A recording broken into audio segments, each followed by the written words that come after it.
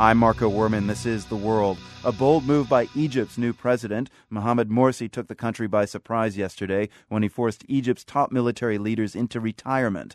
Today, Morsi called on his country to rally behind him. People gathered in Cairo's Tahrir Square to show their support for Morsi's move against Field Marshall Hussein Tantawi. Magdi Abdelhadi is an Arab affairs analyst. He joins us from London. Magdi, what is the likely motivation behind Morsi's decision? It's huge.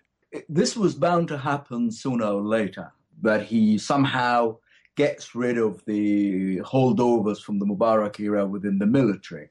And these were the most prominent figures to be gotten rid of.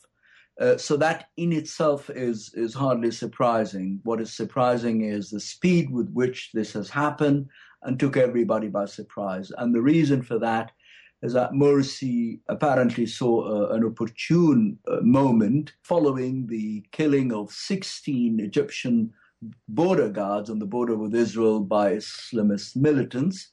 And that was clearly the army's fault. I mean, they had warnings from Israel that something like this was going to happen, and they did very little. And that, of course, made the armies look really, or the army leaders at least, look really bad in the eyes of the public. And he thought, well, that is probably the moment to act. So before getting rid of Tantawi and the chief of staff, a few days earlier, he managed to get rid of the chief of intelligence. And that has taken everybody by surprise. Nobody really thought that Mursi had it in him to act so swiftly and decisively. So, Magdi, weigh the balance of power for us right now in Egypt. How much power does Morsi really have, and how much power does the army still have? Well, the relationship between the two institutions are still largely undefined because there's no constitution in Egypt. That is currently being drawn, and it's a contested process. The Constituent Assembly might actually be dissolved, and they have to start all over again. So at present, on paper at least, Mursi seems to have absolute powers. However, you have to remember that what he didn't dissolve the military council that ran Egypt since he overthrew Mubarak. He just got rid of a few of them and recycled the others. So the people who are replaced Tantawi and the others are coming from the same institution. They're just a younger generation. You have also to remember that Tantawi and the others have well beyond their retirement age, and Tantawi is reputed to be really seriously ill. So I think it was long overdue that those people should take a rest.